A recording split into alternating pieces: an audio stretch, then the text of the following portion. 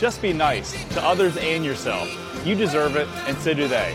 I wasn't always nice because I wasn't nice to myself. I didn't fully like myself. You're worthy. You're enough. You deserve it.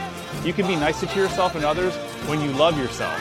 And you do that by stopping believing the untruths that led to your lack of self-love. Those untruths once served you, but they don't now.